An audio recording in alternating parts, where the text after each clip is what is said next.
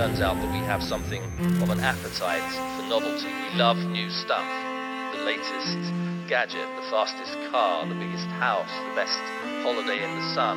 All of this stuff appeals to us, not just for reasons of status, although that's clearly at work here, but also for an almost basic sense that novelty signals hope to us. It tells us that the world is a brighter, newer, shinier place today than it was yesterday, and that our children's future will be brighter still. It plays an important part in our lives, novelty. And so here you have suddenly something which you could call an engine of growth. This is no longer a simple circular flow. It is something that almost relentlessly, and partly because of our own humanity, draws materials through it in the production of goods and services that become ever more exciting to us, and tell us stories about each other, about how important we are, about who our friends are, about who we disassociate ourselves from, about our children's future, about the world we live in, about the society we crave, about our sense of meaning and purpose of life. It's a bigger story embedded in a dynamic that is at least partly embedded in us, in the psyche.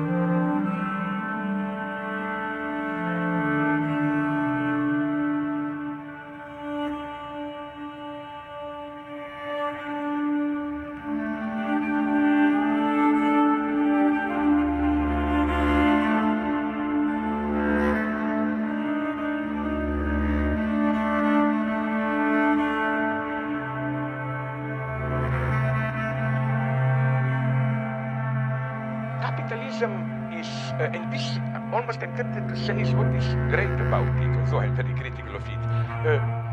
Capitalism is more an ethical, religious category for me. It's not true when people attack capitalists as egotists, they don't care for. No, an ideal capitalist is someone who is ready again to stake his life, to risk everything, just so that production grows, profit grows, capital circulates. His personal or her happiness is totally subordinated to this. This is what I think Walter Benjamin, the great Frankfurt School companion thinker, had in mind when he said capitalism is a form of religion. You cannot explain, account for a figure of a passionate capitalist obsessed with expanded circulation, with the rise of his company in terms of personal happiness.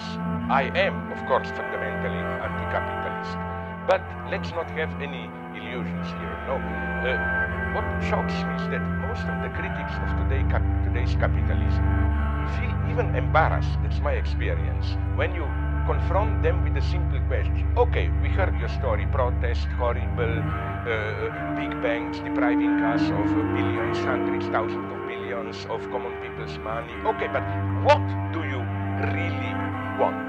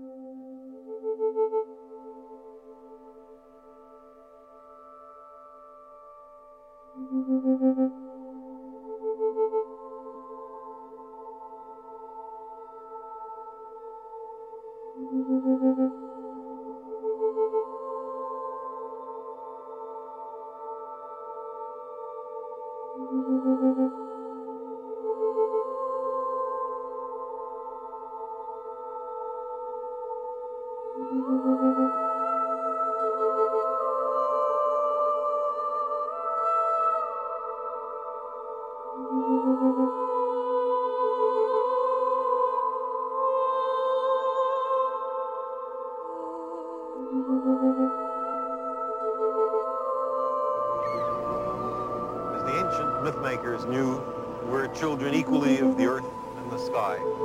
In our tenure on this planet, we've accumulated dangerous evolutionary baggage, propensities for aggression and ritual, submission to leaders, hostility to outsiders, all of which puts our survival in some doubt. We've also acquired compassion for others, love for our children, a desire to learn from history and experience, and a great, soaring, passionate intelligence, the clear tools for our continued survival and prosperity.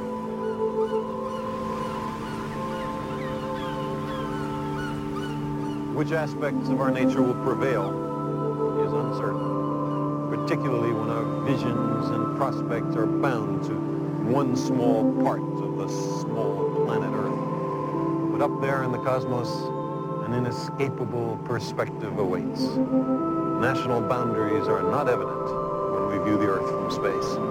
Fanatic ethnic or religious or national identifications are a little difficult to support when we see our planet as a fragile blue crescent fading to become an inconspicuous point of light against the bastion and citadel of the stars. There are not yet obvious signs of extraterrestrial intelligence, and this makes us wonder whether civilizations like ours rush inevitably headlong to self-destruction. I dream about it, and sometimes they're bad dreams.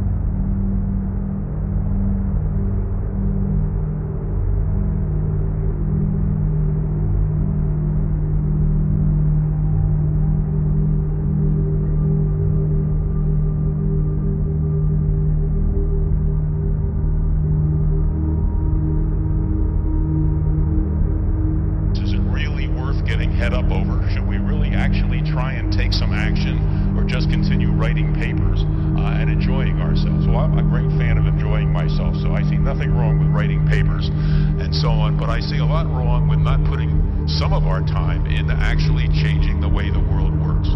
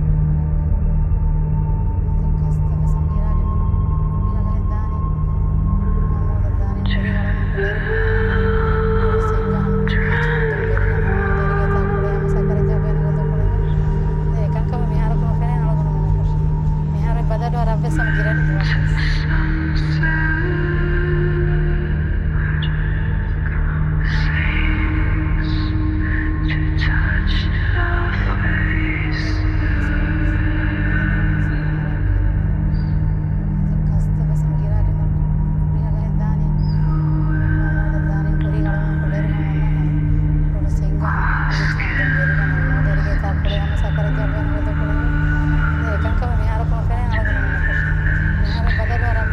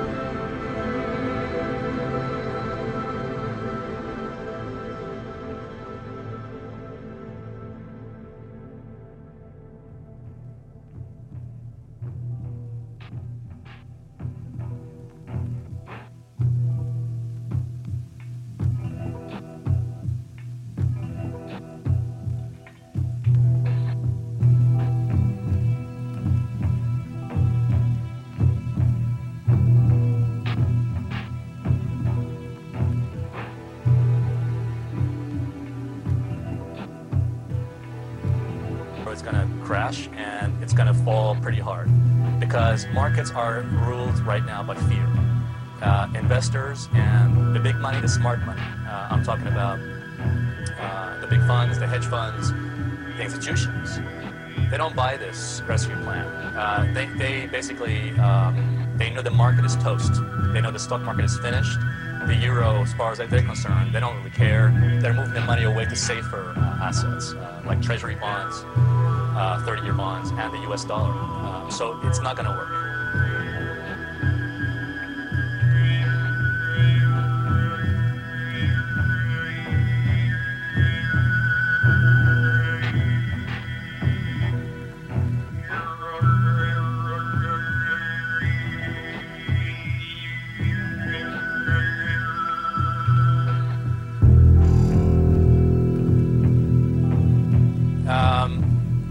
Personally, it doesn't matter. See, I'm a trader. I don't really care about that kind of stuff.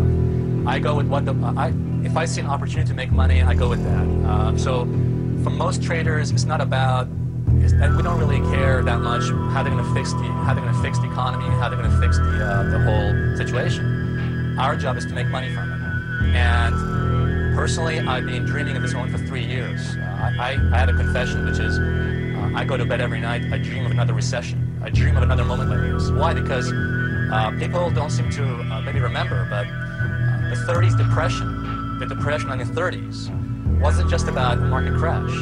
There were some people who were prepared to make money from that crash. And I think anybody can do that. It isn't just for some people in the elite. Anybody can actually make money. It's an opportunity. When the market crashes, when the euro and the big stock markets crash, if you know what to do, if you have the right plan set up, you can make a lot of money from this.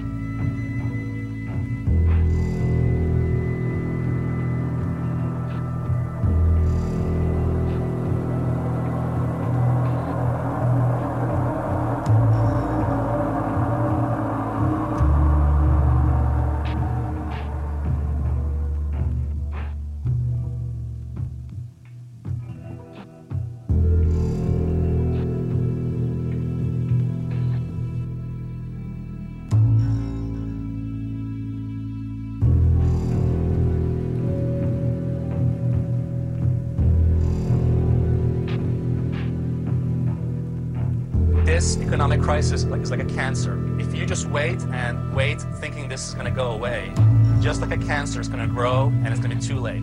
What I would say to everybody is get prepared. This is not a time right now to wishful thinking the government is going to sort things out. The governments don't rule the world. Goldman Sachs rules the world. Goldman Sachs does not care about this rescue package, neither does the big funds. So actually, what I would actually tell people, I want to help people. People can make money from this. It isn't just traders. What they need to do is learn about how to make money from a downward market.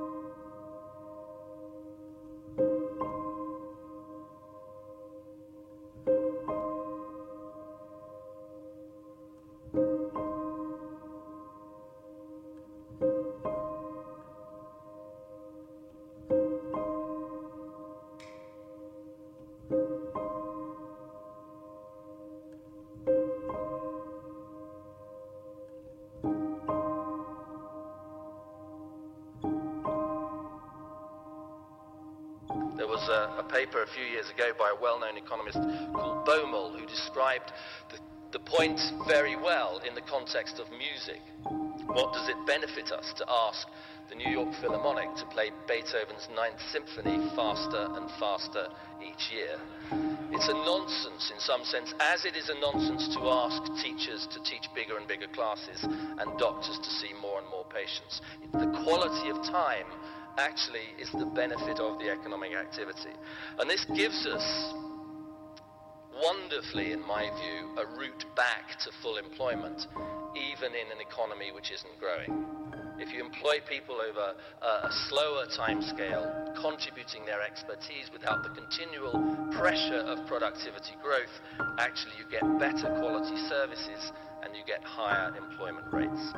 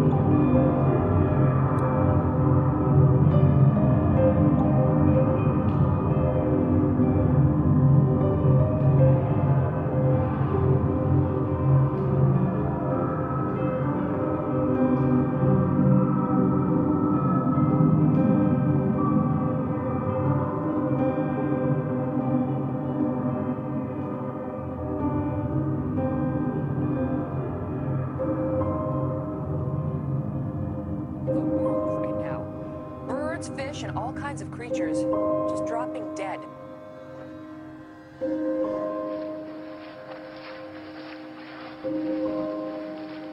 For the second year on New Year's Eve, birds are falling from the sky in Beebe. A mystery in Beebe, Arkansas. Birds falling dead from the sky on New Year's Eve for the second year in a row. Wildlife officials say no one knows how these dolphins died, but hundreds have been found on beaches in Chiclayo, Peru. At least 260 dolphins washed ashore across a roughly 60-mile stretch of beach. Officials aren't sure what happened to them. An event like this is particularly unusual because dolphins aren't normally found in these seas. everywhere you look, you see the carcass of a dead turtle. Small turtles, large turtles, dozens of them, dead and scattered along the banks of Smith Lake. The birds just started falling from the sky. This is really weird. Hundreds of birds literally just dropped from the sky and then landed on I-95, bringing traffic there to a crawl. But earlier today, a lot of confusion and concern when birds which were flying in the sky started to crash to the pavement. There were hundreds of them. Never ever in my life have I seen anything like this. Crazy. Totally crazy. Never seen. I travel this all the time. But I haven't heard of anything locally like that, ever. Birds, fish, and all kinds of creatures just dropping dead. Couldn't figure out what the heck happened. Never seen anything like it.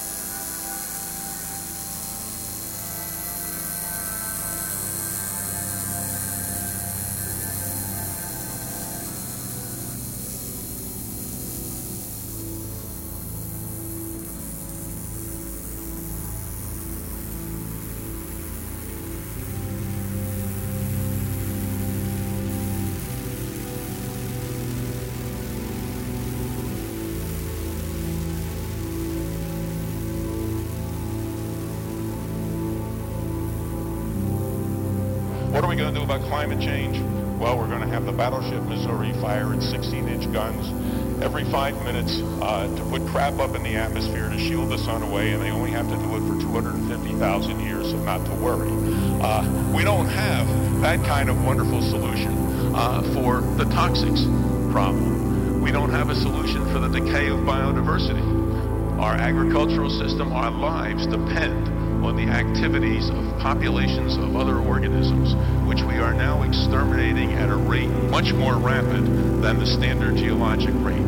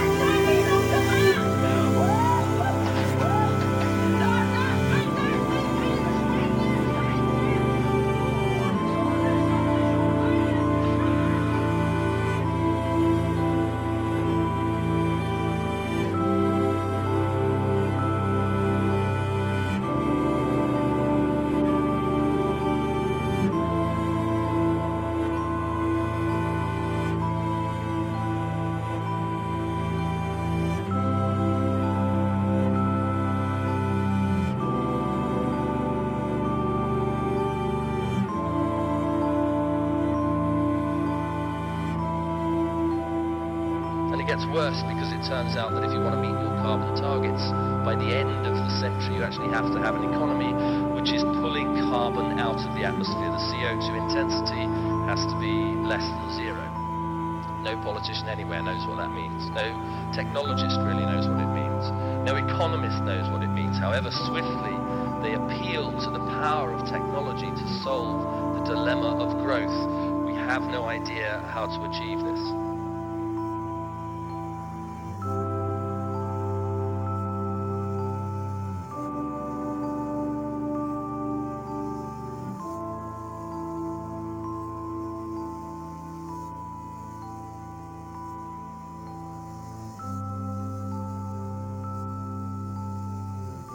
Look, an eye protected by its eyelid.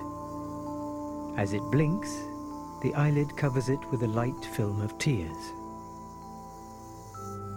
The iris, a beautiful green in this case, is a muscle which contracts like the diaphragm of a camera, letting more or less light come through the pupil, the black hole in the middle.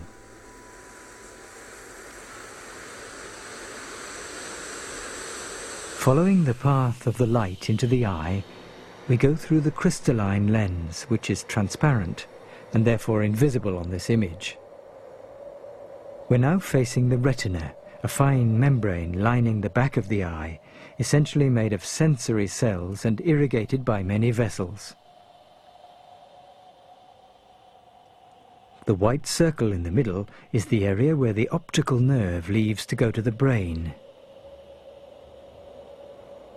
The red mark on the right is the fovea.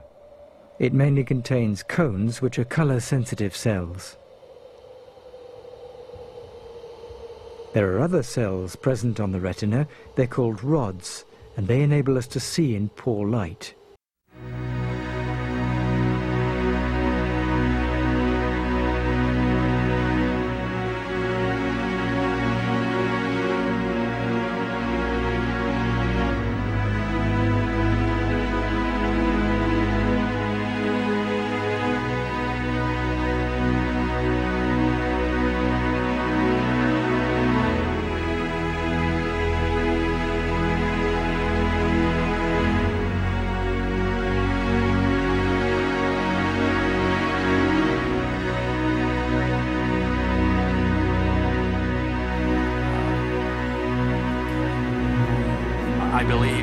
I believe there is a God, and I could not possibly sit in front of you or a television station and with all good conscience say something that I don't believe. All right, so my conscience wouldn't allow it. No, I was not doing that for self-publicity for a book. I really truly meant what I said. I do believe that if you sit and wait for the governments to sort things out, be prepared to wait a long time.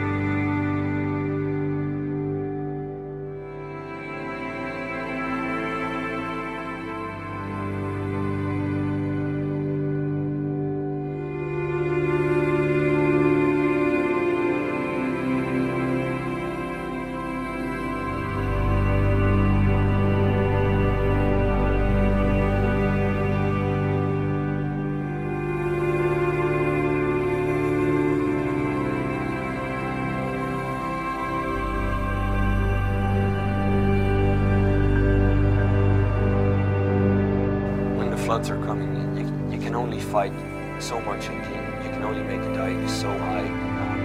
After a while, you just can't stop the water. It's always the water. And when we can't stop it anymore, half of the country will be gone. And that's probably my biggest fear. We can't do that.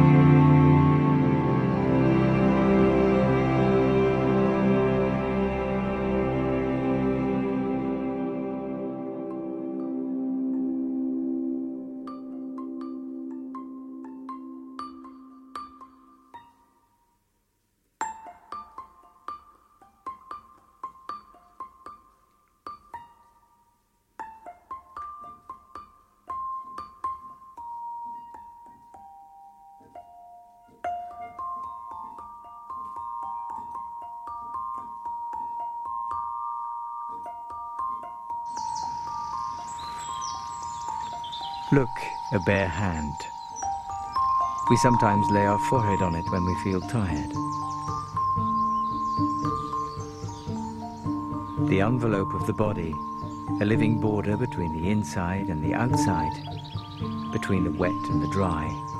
The skin is an assembly of regular cells.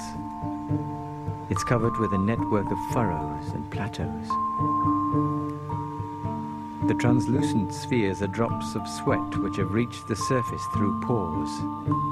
The skin thus evolves, breathes, and perspires, getting rid of certain wastes of the body. This tormented landscape is our epidermis, magnified 150 times. Within it, the layers of cells are in constant renewal. Cells are already dead when they reach the surface, disposed of and replaced by others produced in deeper layers.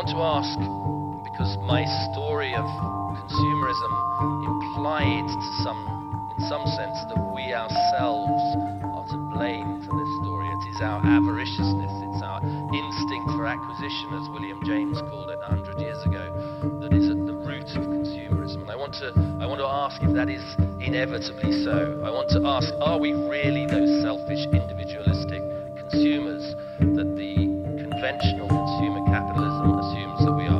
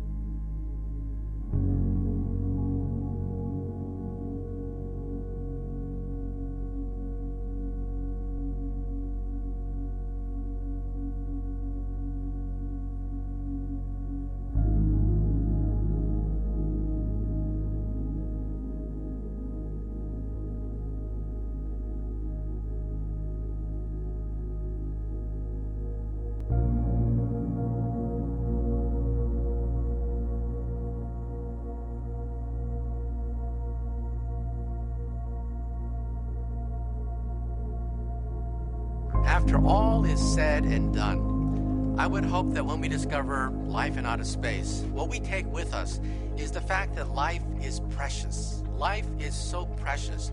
It took billions of years of a complex series of accidents to create life on the planet Earth. We have great oceans, liquid water oceans, perhaps the most precious substance in the universe, liquid water. And what do we do with it? We pollute it. We dump all our garbage in the liquid oceans.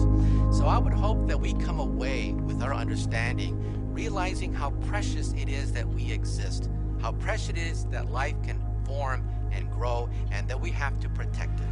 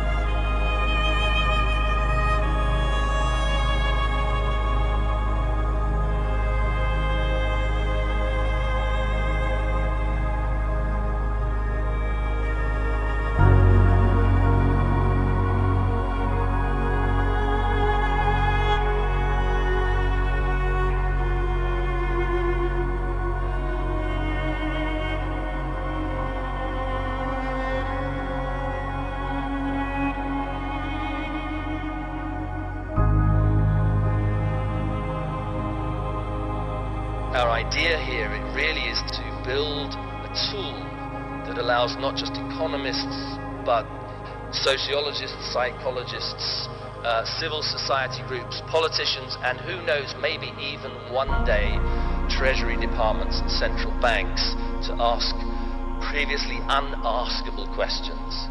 How could we build an economy which has economic stability without relying on relentless consumption growth? And in the process, perhaps, reach towards a sense of prosperity that is more meaningful than the consumerist vision of a material heaven that we know well is not a real utopia. Prosperity consists, at the end of our day, in our ability to flourish as human beings within the ecological limits of a finite planet. That is a manifesto, I submit to you, for a real utopia.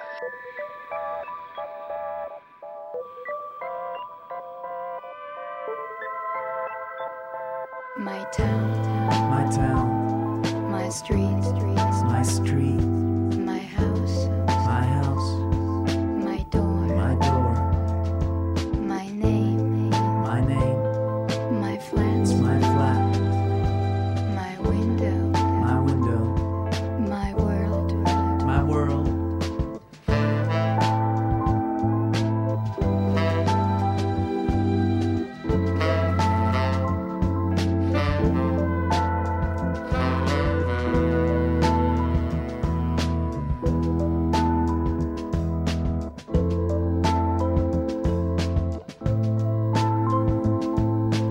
I see dream in this world with you.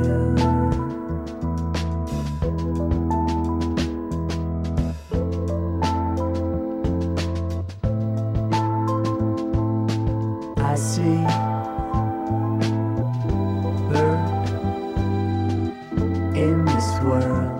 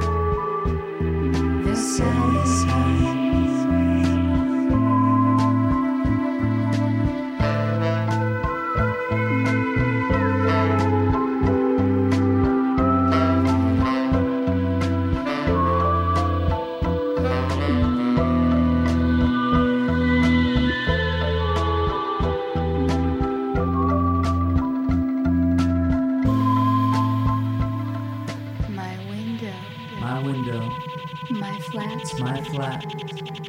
My name. My name. My door. My door.